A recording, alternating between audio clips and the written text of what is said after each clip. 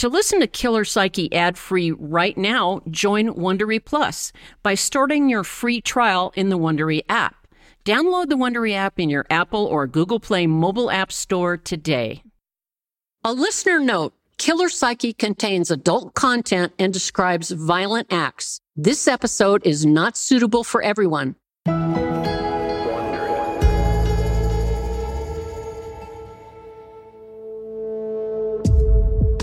I'd been an agent in the Federal Bureau of Investigation for 15 years when I got the call to go to Montana. It was February 23rd, the dead of winter in Montana. Emphasis on dead. I'd be going with two other agents. One of them, John, was actually my fiancé at the time and a surveillance expert. And I had worked on a Unabomber squad for about a year. I knew the case pretty well. We needed expertise in both case history and surveillance because John and I were going undercover in order to gather evidence about a man named Ted Kaczynski. So our boss thought Candace and John would be perfect because they'll look like a normal couple when they go undercover. So Sunday afternoon, the day we were set to leave, I started packing. I went down to the basement, but I couldn't find my coat. I had just moved into that house, and I had no idea where it was. However, I did know my son's ski parka was in his closet, so I grabbed it. It was black with red and blue stripes. It looked like the kind of thing you'd see a teenage boy wearing skiing down a mountainside. It was way too big for me, but fashion was not on my mind.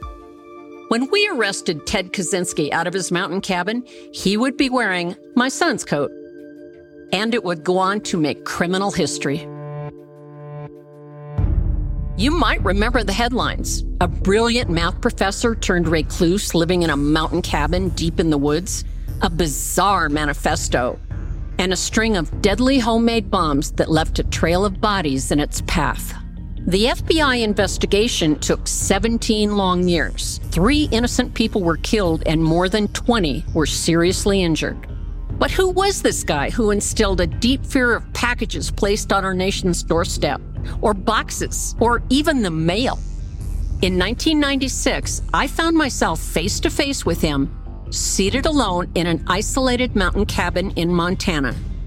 I looked into his eyes, and I think I know better than almost anyone what might have been going on inside the mind of the man known as the Unabomber.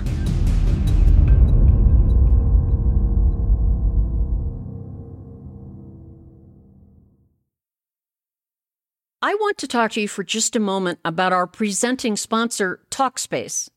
Right now, the world is racing to get back to normal, whatever that is. But take it from me, getting back to feeling normal after traumatizing events takes time. If you're overwhelmed by it all, you're not alone.